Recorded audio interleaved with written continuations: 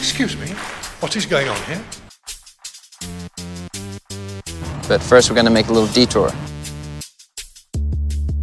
So absurd, so questionable. Yeah, I guess we're just the weirdos. Expect the detour.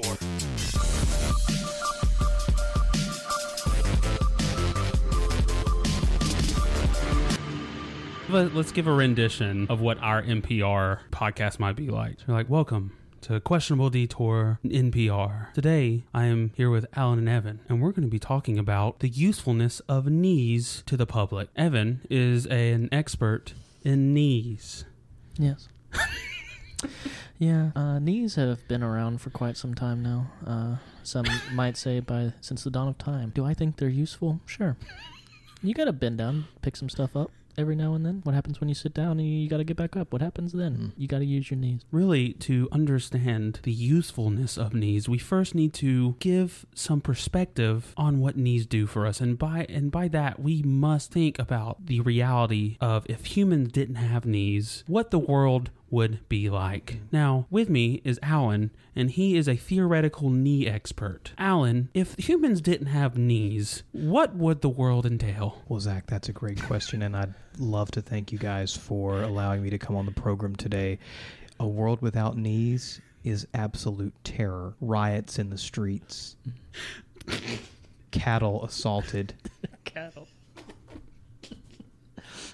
Children hung from buildings.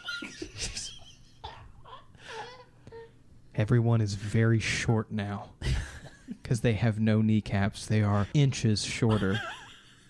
Now, one might think, what does a few inches really do in the grand scheme of things? It adds. That sounds terrifying.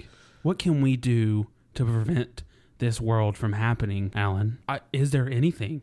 Are we doomed to be a species that walks around like pirates with peg legs? As a theoretical knee physicist, I think it is 100% probable that this future is going to happen. It may be months, it may be hours, but this future will come to pass.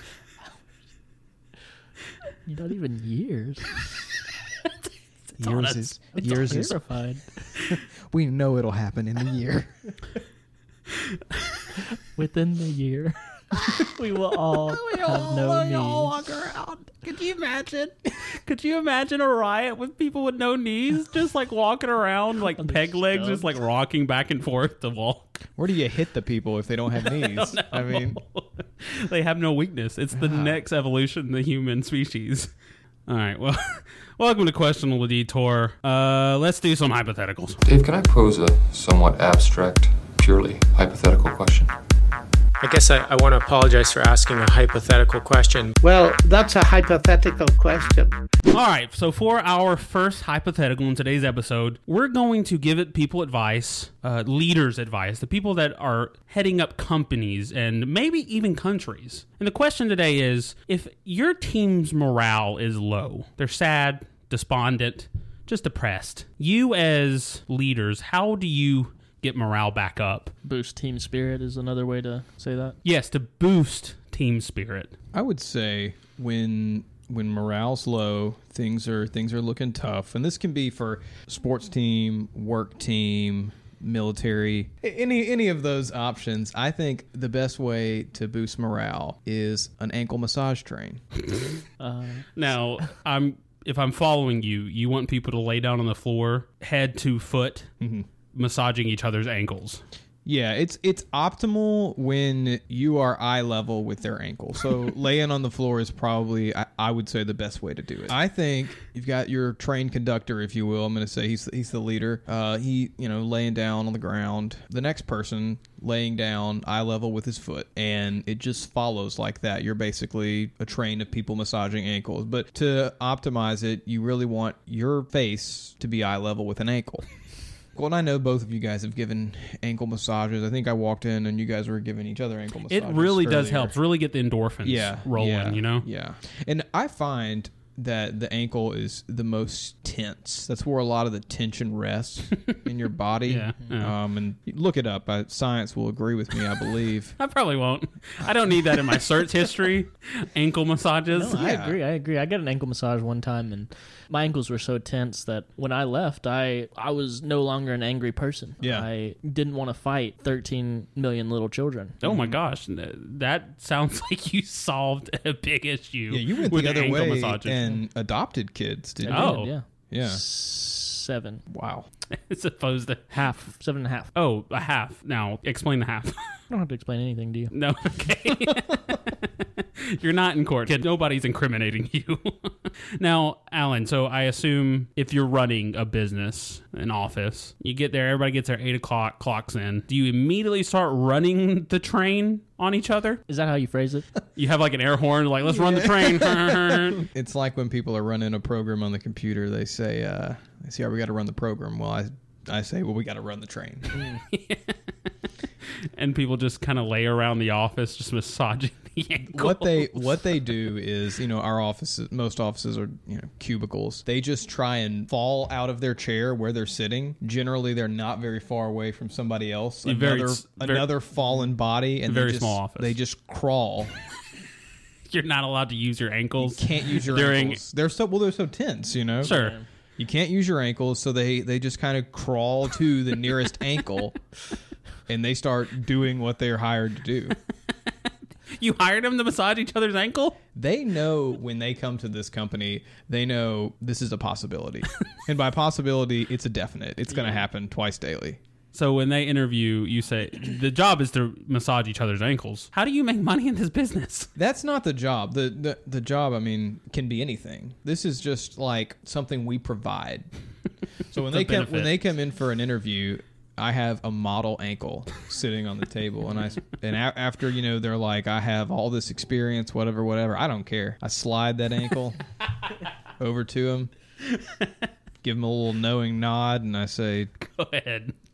Yeah. Let me see what you're working with. Let's run that. Run that by me. Do you also put your ankle / foot up on the desk and go, look at these bad boys. Look how relaxed. Look how relaxed these are. If I notice that they're nervous, I throw my leg up on the table and I'm like, you see these? Thing's not tense. This Achilles has never been torn.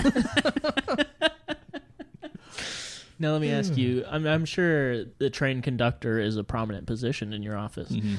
How do you get the privilege of being the train conductor? So it is sort of a coveted position, and it's done based off of merit. Obviously, yeah. Not merit at your job. Oh. Merit at how good you are at giving the ankle massages. So we have a series of surveys that we give out after each train is ran, and whoever receives the best marks, they're allowed to be the conductor. That's nice. It's a good little system. Yeah. And as a train conductor, do you have to do any kind of just to get the train going? Do you have to say choo choo? Whoa, my voice just cut out. Choo choo. Do you have to say choo choo? I could not be a train conductor. He switched back to NPR mode. He said, choo choo. Choo choo. Yeah, that's actually what we say. As soon as we have, as everybody is collecting the nearby ankles, we'll have someone just makes himself loose around the It sounds like you have them in drawers and cabinets. You're like collecting the loose ankles. It's sort of a bit of a call and response. The conductor, he says, all aboard. Everyone that's grabbed ankle, they respond with a hearty choo choo. Oh, it's a hearty. So I thought it was going to be more of a seductive choo choo like Evan decided he wanted to do. No, that'll bring a lawsuit about. Nobody wants to do that. I didn't even want to do that. Okay, so once it gets started and everybody's starting to warm up their fingers to get the ankles warmed up and loose, do they start going like chugga chugga chugga chugga chugga chugga, you know? And then as it keeps going, it gets a little faster. It's like chugga chugga chugga chugga chugga until everybody is just warmed up and just absolutely going to town on some ankles. Chugga chugga chugga chugga chugga chugga. We do have a warm-up period where everybody is encouraged to not chew fully until they're fully warmed up. Right. So they do start off with a very low, and then once they build up to maximum once they build level. up to the maximum The level, climax, if you will. The climax of their train. Yeah, go ahead. then they're encouraged to respond more. How long does this normally take? Like from start to finish? Well, at my company, we work 11-hour days, and that's because 2 of those hours are massage hours. Yeah. So, Is that 7 days a week? 7 days a week, yeah. Because what happens if we get stressed on the weekends? Exactly. Yeah. Who's going to massage your ankle? Massage your ankles. Yeah, no, I get that. At the end of your sessions, is there a steam whistle that kind of just announces that it's over? Yeah, usually it's the guy at the caboose. He actually has a little steam whistle. It's got a little pull chain on it, and he pulls it, and that kind of ends the massage, the morning massage or the afternoon massage. And then once it ends, now I don't want to speak for you, but normally whenever I hear a steam whistle, it kind of provokes like a get back to work now, and everybody just starts sweating, toiling at their work. Do you imagine Alan runs a sweatshop? Is this? That's what it sounds like. That's what steam whistles usually do. Not the environment that we want to portray. However, is it convenient that the whistle ends the massage and begins the work? Who's to say? Who's to say? Yeah. I know you have a plaque over your door, of your doorway once you're walking in. Weirdly, it's in German. Is it? Do you have a German company? I'm not even sure that I know anything. Who's German? What are the Germans again? It's a country, but okay. we won't dwell on that. They're people that don't wash. They're very Germy. Yeah. It's they speak German a different language. Yes. But the plaque roughly translates to work makes freedom. I just noticed that you have that on your. I don't know if you want. I forgot that Evan is fluent in German. Yeah, I didn't read know German that. plaques. That's a little bit concerning. Yeah, so it's concerning to you. You put it up. We're just gonna end it on maybe I'm a Nazi. Maybe you're running a concentration camp. I don't know. I don't know if you want to defend yourself at all on that one, but I'm pretty sure I just flawlessly said I don't even know what Germans are. So okay. I don't know. It seems how like you a good can, defense. Like I don't know how Nazi. you can refute that. I'm not a Nazi. I don't know even what Germans are. Evan, how about you, buddy? How are you going to raise morale? So what I'm going to do to raise morale and boost team spirit, I'm going to hold a series of seances. Oh, that's nice. Yeah. Yeah. And just call upon another dimension, another realm to bring more spirits into the workplace. Oh, and boost the spirits of the workplace. I see, Alan. When we say we need to boost spirits at work, This is a man who understood the exercise. There's nothing that boosts morale like the dead. Yes. You know, haunting has never hurt anyone. So let me ask you this question. So the day starts. Everybody gets there at 8:00. Morale's low. How do you normally go about boosting the spirits? So what we'll do is we'll get everyone around and we'll draw a circle in the middle of the floor, clear out the desks, push them to the side. Sure. Where we have all the desks unrolling because this happens pretty much every day. That's really convenient. Yeah. They're all on wheels, so we push them to the side and we get to work on lighting the candles in a circular pattern. And maybe there's a little star painted on the ground in a red substance that I can't really. This is no longer sound like a seance, and more like you're summoning a demon. So we'll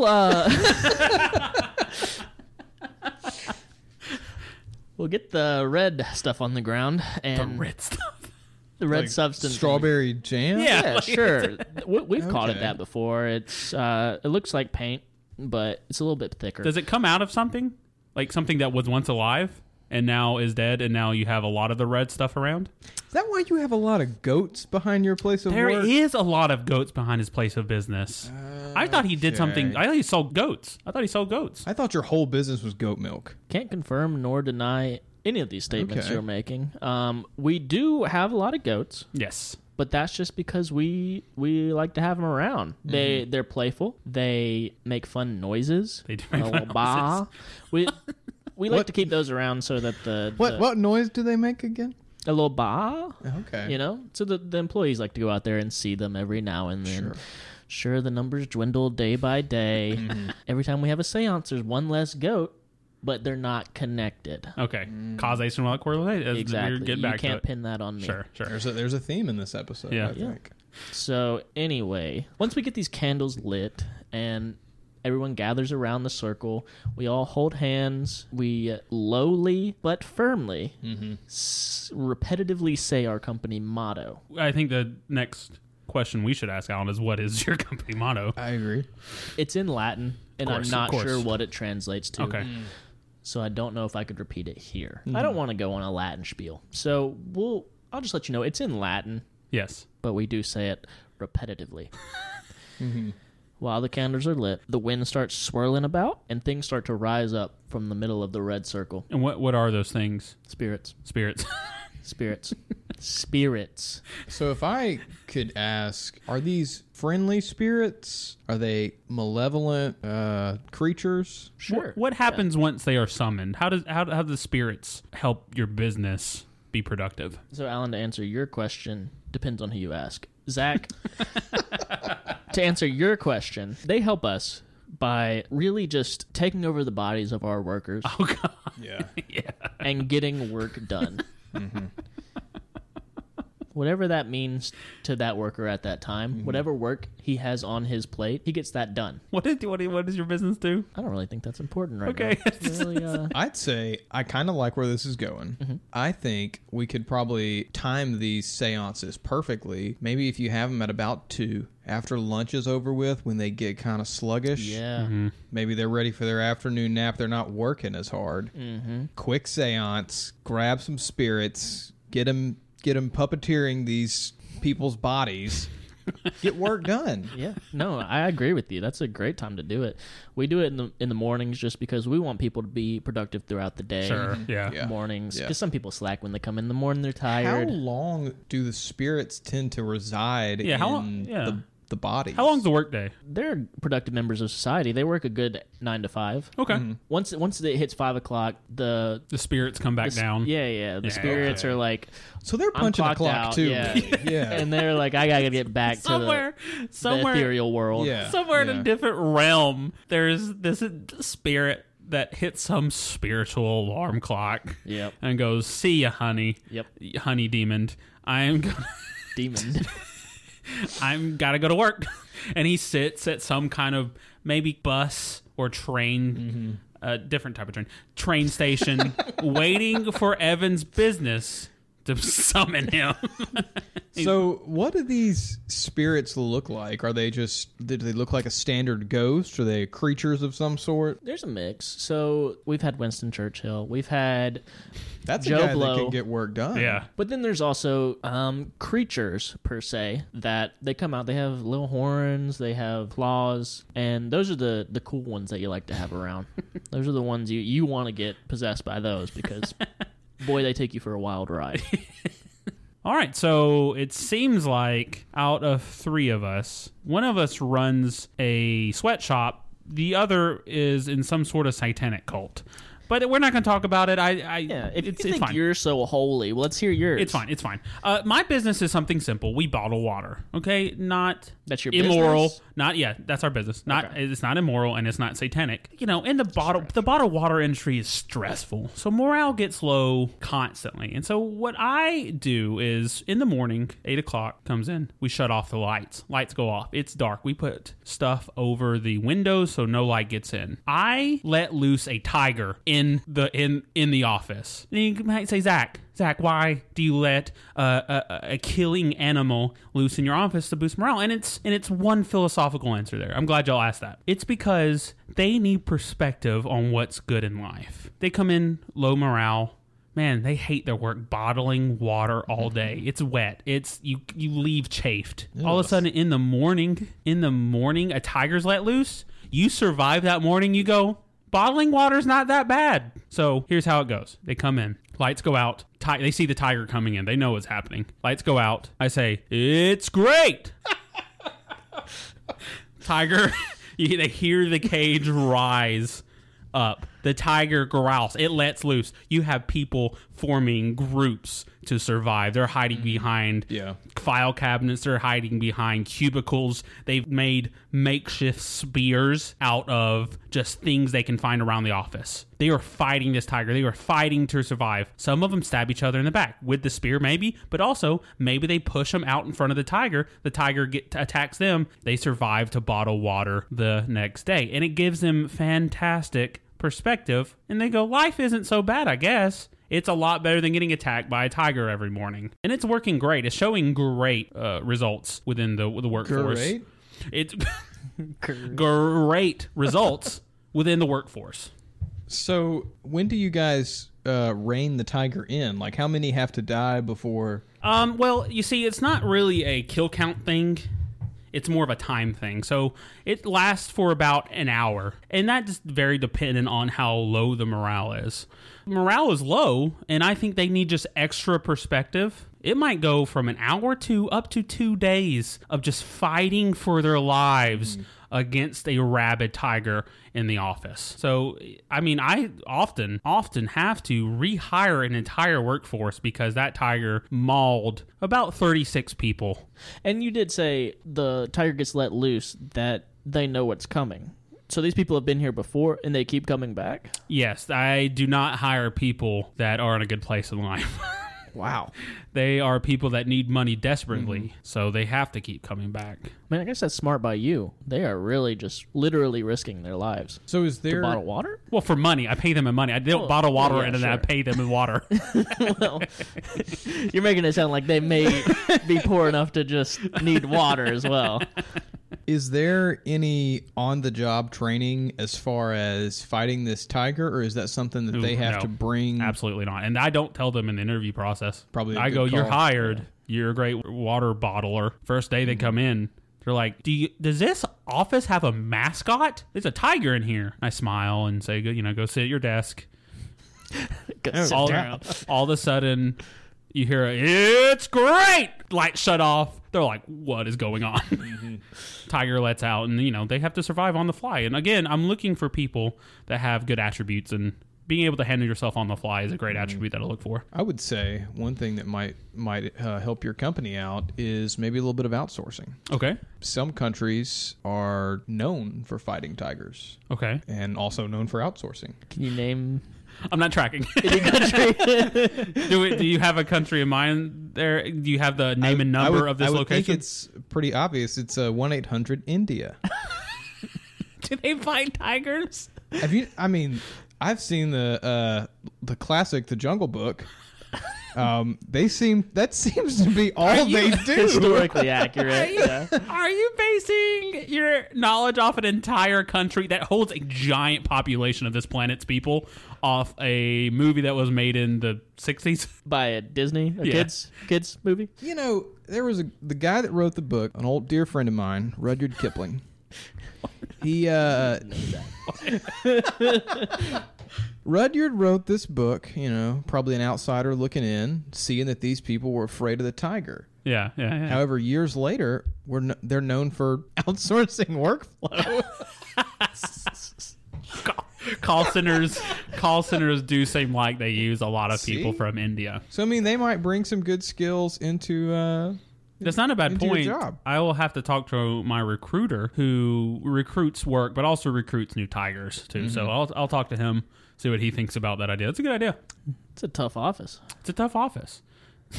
And I feel morally superior to you two because y'all have a sweatshop and a satanic cult. So I am much better. My office is a lot more well run. You do keep saying satanic cult, which is a little offensive. They're seances. Tomato, I guess. It really depends on who you ask what it is. All right. So our next hypothetical has to do with young kids. So the question is, what is a way that you can ruin your kid? When I have children. And you inevitably will. You're a virile, attractive guy, Evan. You will eventually have kids. In the next 3 months. Oh. They will constantly live in light. They will never see darkness. They will not know that darkness exists. Anytime they're in a room, the light will be on. And during the day, the windows will always be open. And when it gets dark outside, I'll throw them in a room, and I will keep the lights on They will never know darkness. Now, how does this ruin the child? Because it sounds very poetic. Your children never seeing darkness. So once they hit 18 and they're kicked out of my house, they will finally understand that there is a darkness. There is a day and there is a night.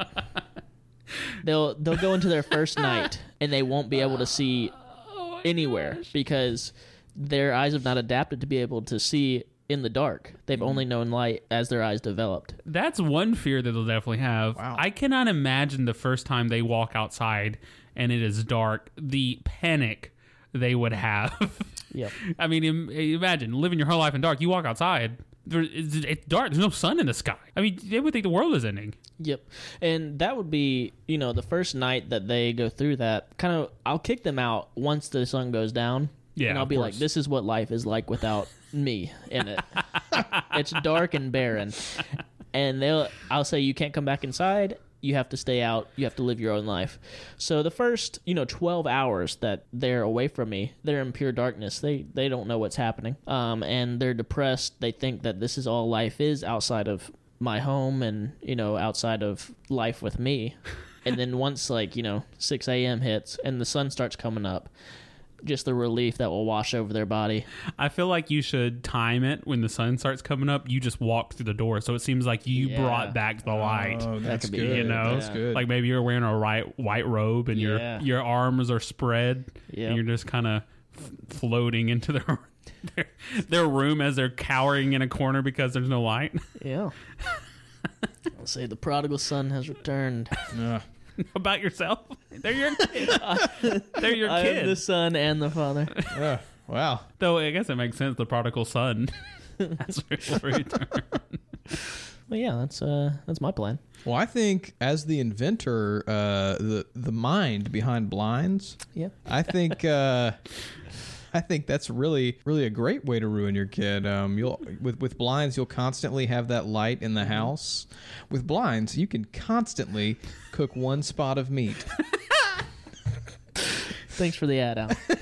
A shout out there. That's a good shout out. That's very good. That's a very good way to ruin your kids. I'll go ahead and give mine, and mine's actually relatively similar to Evan's. It has to do with light and darkness, but I took a different spin on it. I am going to teach my kids that they have to pray the sun up every morning. That every morning we get up, and I'll have to time it before the sun rises every morning, and then we get around in a circle and we pray. We pray hard that the sun will rise today, to the point that I teach them that we are the only ones that have this power. We're the only ones that are responsible for the sun coming up every day. And if we miss that morning's prayer for the sun to come up, the sun will not rise. So for the most part, for most of their life, they're not ruined. This is a habit. This is a ritual that we do until they are in high school and they start meeting other people, because they have never met another person until now. Yeah, obviously. I Big keep them homeschool energy. Very cult. I keep them quarantined. So they get out, they finally get out into the world. They maybe sleep over at somebody's house, having a sleepover, having a good time, being with people. All of a sudden, their alarm goes up, their prayer alarm goes off. They frantically get out of bed, start praying in the middle of their friend's floor. Their friends get up. They're like, what are you doing, Lizard Tom? What are you doing, Lizard Tom? He's like, I'm praying the sun to come up.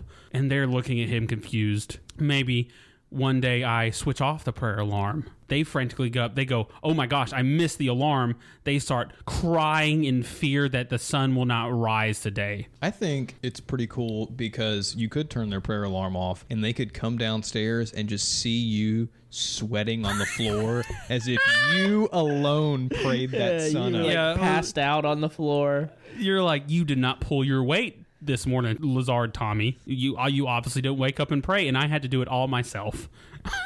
I don't have the time to come up there and get you out of bed, Lizard Tommy. Eventually, you're going to have to take responsibility. And whenever they're meeting these other kids in high school and whatnot, maybe you could start to pull some of these kids onto your side. Maybe they could convince them that they're the ones that are bringing the sun up every day. The kids are like, well, I mean, I guess I can't prove Lizard Tommy wrong. Yeah. So and they just think that you're mystical beings. Yeah. You know? Maybe we should help Lazar Tommy pray, and then Say that like the more people you get, the easier it is. Yeah, that's right. Yeah. Yeah, it's like lifting weight. Like, the more people you have, the easier it is to get up. Then eventually you buy a plot of land and you build a bunch of buildings on it for all your people to live on that follow you. You're getting it. You're going where I'm going. And then maybe I say that the mothership's coming, and we all get on the mothership. Yeah, we have to leave our physical bodies to enter our ethereal bodies. Yeah, there you go. I like Just that a tell lot. them that the ending point of your cult is you will eventually travel to the sun where it won't have to be raised again. Yeah. Oh, I like that. That's a good. All right, Alan, what about you? What's your way to ruin your future child? I think the best way to ruin them is to have them carry around the thing that their body will be buried in. From a very early age, they have to decide urn or coffin. Pick it now. It's very early. They don't even have really the frame of reference of what they're choosing, but I'm yelling at them urn or coffin, and whatever their 2-week-old hand falls closer to, that's what they pick. You have a 2-week kid on the ground. Do you want the worms to eat your body or the fire?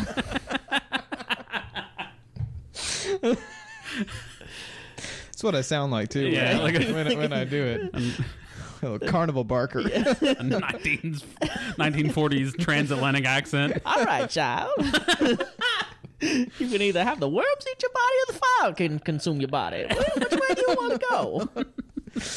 So and let's say they pick urn. Well, that kid's got to travel around everywhere he goes with his urn, because what happens if he dies? He doesn't have his urn. I want them to know that I'm not responsible for their funeral expenses. I want them to know that I'm not providing them an urn. They need to, they better make sure their urn is on them at all times, because they won't be getting it from me. They keep that thing strapped. Keep that thing strapped. They have it, come up with a little rigging where they carry it on their back. The coffin is a little bit harder. Logistically.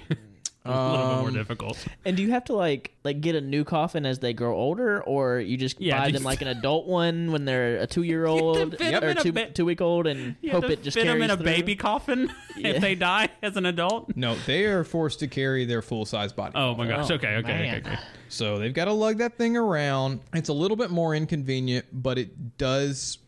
They are the cool kids on snow days because they have their own sled.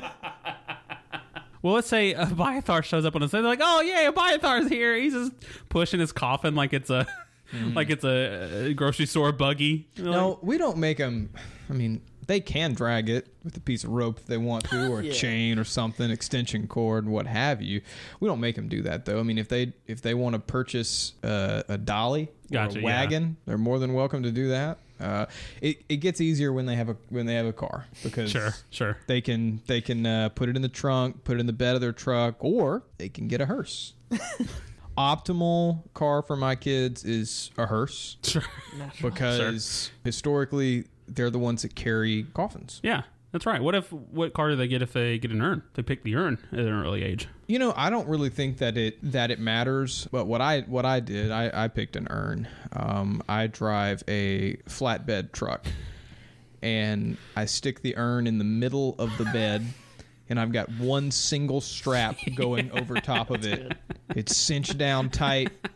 That urn's not going anywhere. Absolutely. It's a conversation piece at that point. Yeah. Yeah.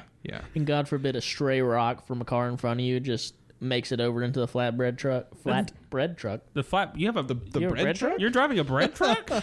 Makes it into the flatbed truck and just cracks that urn. That brings up a good question. What happens if, like, say, your child loses the urn or breaks the coffin, or vice versa? What's the punishment there? Yeah, what happens? Well, the punishment is obviously they have to build or craft their own urn or coffin. But it's going to be kind of hard to do that when they're locked in a barn. So... Are they locked in a barn normally, or is this the punishment part of the punishment? That's the punishment part. I'm not a psycho here. I'm just a dad trying to raise my kids here. Right, yeah. Come on. With death in mind, you know? You know, they spend a week in the barn to think about sort of what they've done, and then they come out and they're forced to obviously craft their coffin or urn again. Some handy kids. You know, we teach them the ways of the saw, the ways of the chisel from a very young age. I mean, other than the social aspect of this, it's not really ruining the kid. It gives them good perspective. Yeah, teaches I think so. Teaches them the finiteness of life. Mm-hmm. Yeah. And nothing's a better teacher than the Grim Reaper. I think so. You should hire Evan. Dress him as a Grim Reaper. Always have him in random places throughout their life. And they're like, gosh, I'm glad I have my urn. It's a good thing I've got this here. Yeah. You will need to buy me the costume, but I provide my own scythe.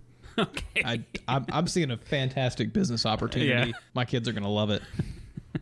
All right, so we got a Colt, someone that's obsessed with death, and whatever I said. You've already forgotten. Yeah, I don't remember what it was. Maybe we should shed some light. Your on kids don't ever see darkness until age 18. Yeah. All right, ladies and gentlemen, start your engines. We got one more hypothetical to run through here. Zach, Alan, we do this podcast every week.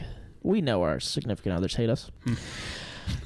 What do you buy for your significant other that, you say kind of makes up for doing this podcast? Or any other time you make them mad? It doesn't have to be something you buy, but it's something that you could do for them, Just to make up make up for it. Just to make up for the bad things you've done. I tell you what I do. I know when I leave on Saturdays to head up here at about 11:45, I know the look on her face, when it's like, oh, you're going to go do that dumb thing again for way too long or something like that. I know it doesn't make her happy. So I always come home with a gift for her. It's great advice. That's a good job. I always come home with flour. Was there an S on the end of that? Was that a plural? No, just a bag of flour. Oh. You bring home flour. You misunderstood her. She was like, Alan, I would like some flowers. And you were like... Pretty positive she said flour. She a baker? She like to bake? Sometimes, Do you bring home in a bag, or is it just kind of loose and you sweep it into your house and be like, here's the flour you asked for? It's just loosely in your palms. I fill it up with a Ziploc bag of flour. Mainly because... But it's a 50-pound bag of flour, but it's just a lot of Ziploc bags? Yeah. Mainly because I know she wants it. She's always talking about wanting flour. I know that if we got flour on hand, maybe it'll be some bread making, Maybe I'll have a... You give your gift in an effort to get something out of it? In hopes to get something back. You never know. You never know. Maybe there might be a bagel in my future. My man's looking for a win-win situation. Yeah. Does she accept this gift well? She usually says, I said flowers. Yeah, right. Yeah. And I said... Well, yeah, I have flowers, and I give her individual bags of flour. So they're plural, Sure. Yeah. Multiple bags, flowers. And you're like, why are you not happy with this? This is exactly what you wanted. Mm-hmm. Girls are so hard to read. They say one thing and then they mean another, They act like we should know what they want. They don't even know what they want. She said flowers, you're bringing your flowers. What else? What else do they want? It's like, why am I getting in trouble for doing exactly what you said?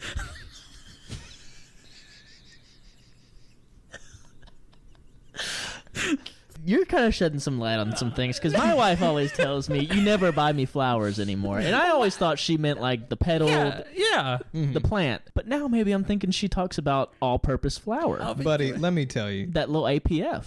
Run, don't walk to your nearest Kroger marketplace. Buy you a bag of all white and rich flour. Get it to your wife, man. Have you ever got bagels out of this gift? Like, or you just have like loose flour just around the house? It doesn't always work out in my favor. Yeah, I wouldn't think so. And sometimes if I see her, if she looks disappointed, I'll go ahead and put the flour in water. Like, oh, okay. I'll just take out a vase and pour some water in. Like I've done half of it for you. Yeah. Put some yeast in there. Yeah. Some yeast in there. No, Really get this baby churning, you know? Yeah. I imagine your house looks like. Preheat the oven. What more do you want? I imagine your house looks like Pablo Escobar's house with just loose white powder everywhere. In little baggies. Well, Alan, man, I feel for you, buddy. That's tough. I wish somebody could shed light on the mind of a woman, because it is a mystery. It's the last great frontier, I think.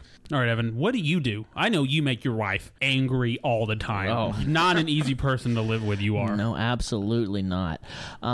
When I frequently anger my wife, especially after we record these podcasts on a weekly basis, I immediately exit my house. And I run to the freezer section. Okay. And I grab a butterball turkey. God dang, boy. A full butterball turkey.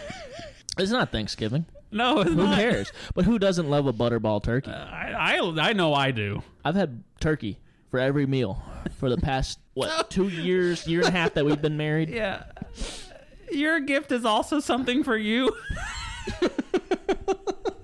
Well, we both win, obviously. It's turkey. Who doesn't want turkey? How does she react to you giving her whole frozen turkey? If I could personify disgust, disappointment, and regret all in one person, that would be my wife when I hand her a butterball turkey. Which I don't understand that. Do you hand it to her loose? Just like to give her a dead bird? Yeah. I mean, well, I hand it to her like limb by limb, or like piece by piece. Oh, okay. So you've already cut this thing up. Yeah, I gotta cook it. Just on the way home driving, you're just I'm just yanking it, dismembering this turkey, dismantling the turkey. Yeah. I take its rib cage out. That's the part that she hates the most, but I think it's the closest to its heart. So, see, that's pretty exactly. sweet. Yeah. It's about the gesture. That's pretty sweet. I see kindness. Yeah, Exactly. I again, that's well thought out. And really, Ellen will support you in this and go, you're not the issue here.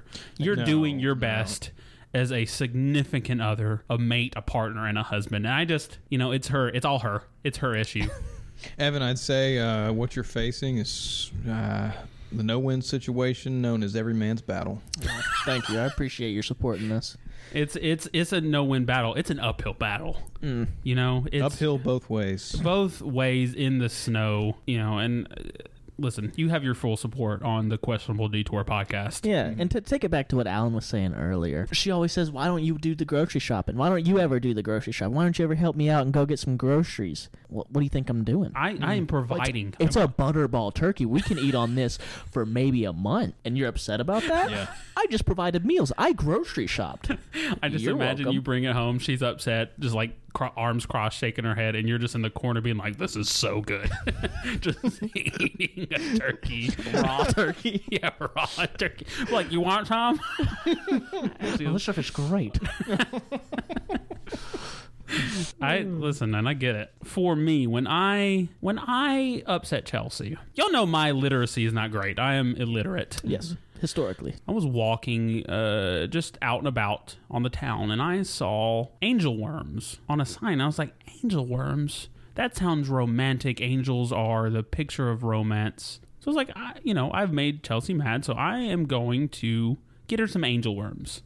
I misread the sign. It was angle worms. I brought her home a box of just loose worms.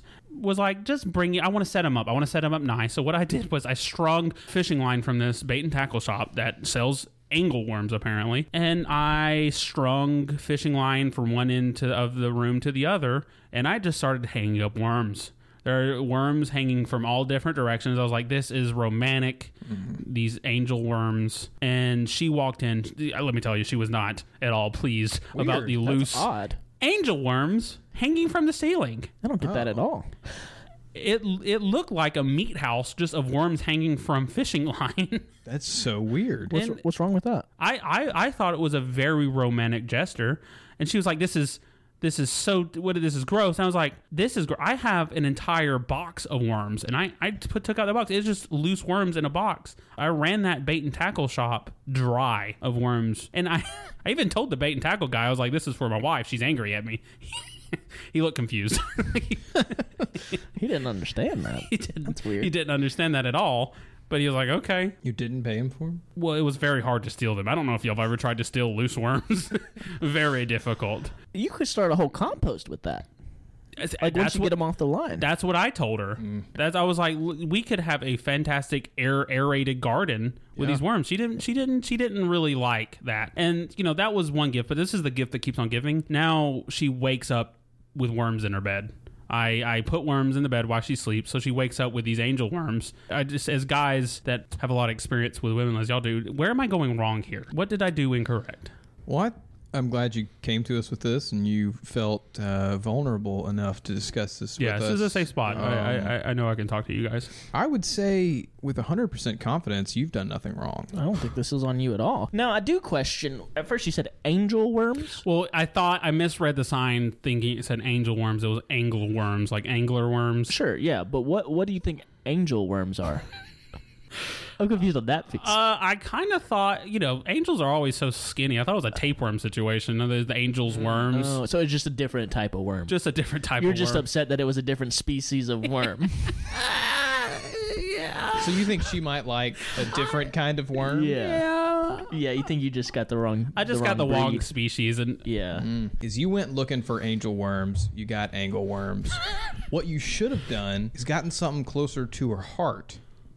Like heartworms. Oh, yeah. Gosh, that's a good point. I mean, it was Alan. right there on the table for you. It was, and I completely. They had heartworms right there. I could have stolen them just like I stole the just earthworms that I did, which is. By the heartworms were right there. Do you mean there was a dog with heartworms in the building dying? I could have dissected the dog and gotten the heartworms out, but I didn't, and that's on me. So I believe it's the thought that counts, and she should really accept my angle worms that I gave her. But I'm not giving up every day. I'm gonna continue trying to give her the worms, and if she doesn't like it, fine. But anyway, listen, in the end, what we have concluded is that we aren't the issue. We are perfectly perfect significant others, and really it's all their problem. It's our wives' fault. Women just don't have it together. Us men do. But anyway, if anybody wants to take that advice, get them some flour, a frozen turkey, or worms. I'd say take it. Do it. I think they're all great gifts. Yeah. Maybe all at one time. You're welcome. I guess that segues us into actual advice. Yeah. But anyway, we all gave each other advice, and that's good. But that also kind of shows that we are great at giving advice. So y'all want to answer some people's life questions that they have written into us? I'd love to. All right, let's get into some life questions. How can I help? What can I do? I want to do a nice thing for you. I need help. All right, so we got an email here asking for a little bit of advice from Johnny. Oh, Johnny, you've come to the right place. We are very wise. Yeah, so Johnny asks us, the subject is not sure how to reply. Well, you will be sure after you hear this. We give surefire answers. Yeah, absolutely. We leave no one wanting. Mm-hmm. So the body of the message says, for a bit of context, I told a girl I liked about how I felt in a couple of heartfelt messages. I don't know what to do with what she responded with. Thanks for the message. Sorry, yeah, no. That's her message? Yeah. She said, sorry, yeah, no. That's rough. Yeah. That's a rough message to get back. She said, thanks for the message. Sorry, yeah, no, period. How would you respond in this situation, Zach? If you lay your heart out for a woman and she responds, sorry, yeah, no, thanks for the message, though. I'm throwing bricks through her window. Oh. Immediately is my first response. I'm going to travel to her house and I don't know how many windows she had, but every one of those windows will be busted out with a brick. I will follow her around and just throw bricks at her. Yeah, a little death threat here and there. That's good. Never hurts. So for Johnny, I would recommend being very aggressive. Women want masculinity. They want the caveman-esque attitude from their men. So maybe she said yeah, no to you because you're just being too effeminate. Yeah, you're being too passive. You got to be more aggressive, and you got to let her know that her life is on the line here. I would recommend dressing up as a caveman, carrying around a big club, throw things through her window, say ooga booga some. Say what? It's common caveman lingo, Alan. It's ooga booga. Ooga booga. And there's no more romantic saying. There's no more romantic phrase on this planet than that. And I think that will show her that you are masculine. You can get things done. And I think you will win her over. So I wouldn't even text her back. I would just go ahead and go to her house, toss bricks through her window, follow her around. Be a caveman. Be aggressive. Yeah. And swap out your daily driver, your car, your go-to. Swap it out. Take the floor out of it. Wheel it around with your feet. Push it around with your feet like a little caveman. Little Flintstone. Yeah. Become the Flintstones. Yeah. Slide down the back of a dinosaur on the entrance to your show. Get rid of that phone alarm clock you've got. Get one of those little bird alarm clocks. Exactly. Become a caveman. What about you, Alan? How would you respond to the text message of, yeah, thanks, yeah, no? So, Johnny, I'd like to say, sorry, yeah, no. Sounds like she might be a little bit confused. She gave you yeah and no. That is true. And sorry. And sorry. So if we're breaking that down, sorry, she feels for you. Yeah, she agrees with you. No, she doesn't agree with you. So let's give her some time to think. Let's take some of those bricks that Zach was using, go to her home. Because I've already been using the bricks. You've on already her. been using I know who yeah, you're talking yeah. about. I've been throwing bricks through her windows for months now. Yeah. Use those bricks. Brick in her windows. Brick in her doors. Let her simmer in there. Give her some time to think. Obviously, she was on the fence. Sorry, yeah, no. Brick her in there. Give her some time to think. Give her a little bit of time to think. Oh, Bricker. I am actually, that's great advice. You're saying build a wall over her windows and doors so she cannot leave her house. He's saying Cask of Amadeo, this woman. That's exactly what I was saying. Got Excellent you. reference, Evan. Yeah, Excellent. got you. I understand now. That's great advice. Brick her in. Brick her in, yeah. She will have time to think as she cannot leave her home and be distracted by other stuff. And what's really cool about that is, let's say she's got a roommate or family members. Well, they'll obviously be pretty upset about being bricked in. Yeah. They'll be mad at her. They'll be like, why'd this happen? And she'll tell them why it happened. They'll be like, well, you better date this guy. Yeah, it sounds like you made the wrong decision. So everybody on the inside, they're on your team, whether you know it or not. Yeah. And then once she's had some time and you go to break her out, you're chiseling away at that mortar that has set up between the bricks, and you're getting those bricks down, and the first face she sees is yours. Yeah. Man, that's great. She's going to be Stockholm Syndromed right into your arms. That's right. You are her savior, basically. Yeah. Wow, that's great advice. So, do you have a brick themed? Apparently this advice is. I do. Okay, Actually. what is your brick themed advice for Johnny here? So my brick themed advice would be to let's take it back to the 70s. So let's whip out our boombox like it's the 70s. Let's grab our cassette tape of Brick House by the Commodores. Yep. Stand outside her bricked up window, but also shattered by bricks window Yeah. that has been repaired to be a brick wall. Yeah. And let's just play on repeat, standing in her lawn, Brick House by the Commodores. So Evan, she'll love that song. I'm having It'll a win her little over. trouble remembering how Brick House by the Commodores goes. Can you sing us a few bars? I can't for the life of me remember. Now I know one bar, and that's She's a Brick House. I tell you, that's romantic. She's mighty, letting it all hang out. That is romance at its best. That's a song that wins a woman over. Yeah, absolutely. You're talking about her figure. Yeah, objectifying. And if we know anything about women, absolutely, they love to be objectified. Yes. They want to know what you see when you look at them. That's what every woman loves. Let them know that nothing else is important other than exactly. their It has surface. nothing to do with her personality, her humor, her anything else, her beliefs, whatever. It's about what she looks like. You don't care what's on the inside of that brick house. Absolutely. You just care that it's a brick house. Is it a brick house? Yeah. Yeah, sure. Is there sheetrock in there? Who knows? Who cares? Well, you do care. You do care about what's inside the brick house that you bricked up. Well, yeah, you wanna make sure she's in there. in the brick house, Yeah. so you Yeah, want to yeah. get in there. But her brick house, you don't care about what further than skin deep. But yeah, there you go, Johnny. We for some reason decided that this was a brick themed piece of advice. So if you have bricks laying around, Break her windows with bricks. Rebuild her windows and doors with bricks. Quit bricking around and just hop to it. And then play Brick House over a boombox in her yard. What can go wrong? thank you for writing in there, Johnny. Yeah, thanks, Johnny. Let us know how that goes if you decide to do that. All right, let's move into our next writer here from, they just named themselves P, so we'll go with P. Okay, P. Like PEA, not just the letter, but P. Subject starts a little heavy, but I think we can work through this one, guys. Yeah, we might have to be a little bit more sensitive on this one. We don't shy away just from a heads dark up. topics.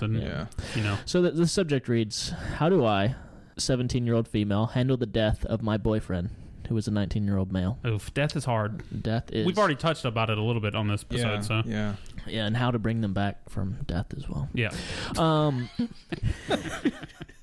P writes on to say, my boyfriend is the most amazing person I've ever met. He's the only person I've ever felt comfortable around, and he's my only friend. He was diagnosed with leukemia in June 2022, and not even 2 weeks ago, they said he wouldn't make it longer than 3 to 4 weeks because of the leukemia was doubling even with all the chemo. As soon as I get home, I get a call saying he passed away in his sleep. I don't feel like I can breathe without him. I'm just too attached to try to live without him, and I just don't know what to do, and I really need some serious advice. Well, you came to the right spot for serious advice there, P. It's hard to give you advice now that he's dead. I will go ahead and I would have said you probably should have killed him beforehand. As somebody that deals a lot with animals and horses, if an animal is on the verge of death, has been hurt, go ahead and euthanize him. You know, go ahead and put him... Wait a second.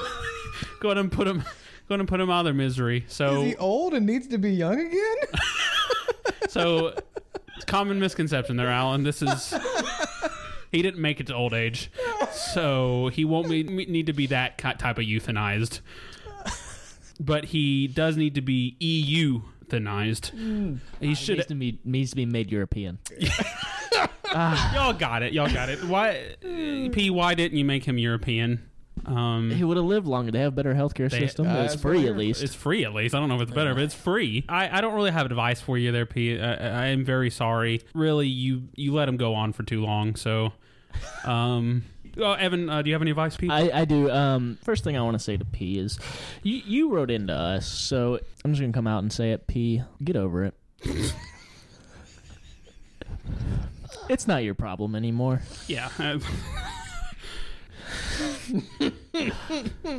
He's gone. What can you do about that, you know? We came from dirt, we went back to dirt, you know? My thing for P is your boyfriend's parents were a lot like Alan. He would be ready for death. Yeah. He would have the necessary requirements for death, so... Yeah, he would have had the urn already picked out, or kind of makes you coffin. wonder... it sounds like you're... why I wasn't prepared. Yeah. It sounds like your boyfriend is just going to be thrown out into a ditch because he didn't have the coffin necessary and prepared, so that's unfortunate.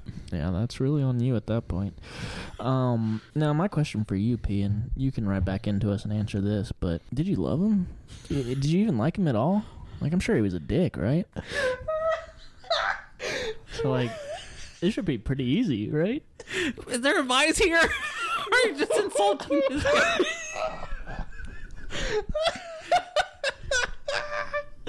So, Evan, your advice is just kind of move on. Yeah, like what else can you do? It's just another day, another dollar. Yep. Is she profiting off his death? Could be. She's writing into us. Yeah. Well, maybe we might be. I don't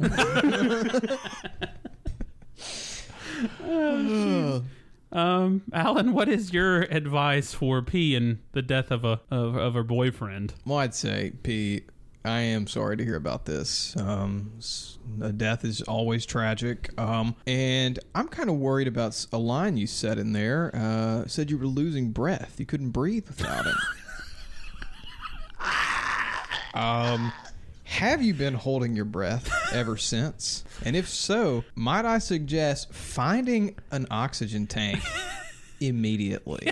And then, if you don't mind, Alan, step in here. If you don't mind working your way down to a local coastline and finding a free diving association and really just dig into that, because you need to be holding your breath to free dive. So if you've already got practice of losing your breath here because of this, you might be a great free diver. And picking up a new hobby is a great way to get over a tragedy. True, so too, yeah, that's good advice. I like that. I think that's great. Yeah, maybe get oxygen tank or something. Maybe you can be scuba diving. You can be scuba diving. Get licensed. I think you should breathe, because that is essential for life, and you don't want to end up like your boyfriend. So doesn't seem like there's anything holding you where you're at now. So I mean, maybe get to the coast. Yeah, you don't seem like you have a future. So I would say go and pick up a new hobby. Find your local coastline.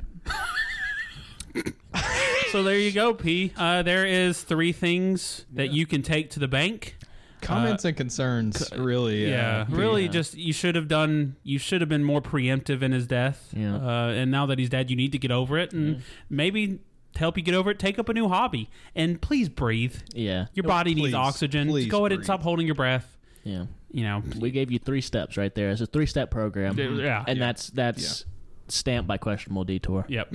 That's the QD guarantee. QD guarantee. And it's right for us to put our name on that set of advice. Yes. That is very on brand for us. But yeah, all right. Well, guys, helping the world one step at a time as per usual. I feel good about it. Yeah, I feel good about it. I don't have any qualms with what we just did. Yeah. If anybody else has anything that they need to write into us, need some advice on, need to get some sage wisdom on, write into us, email us, shoot us a line at questionabledetourpodcast@gmail.com. We have a Twitter.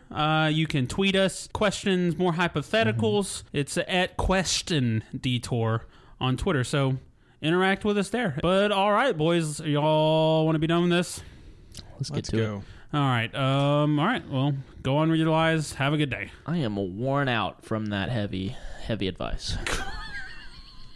Expect the detour.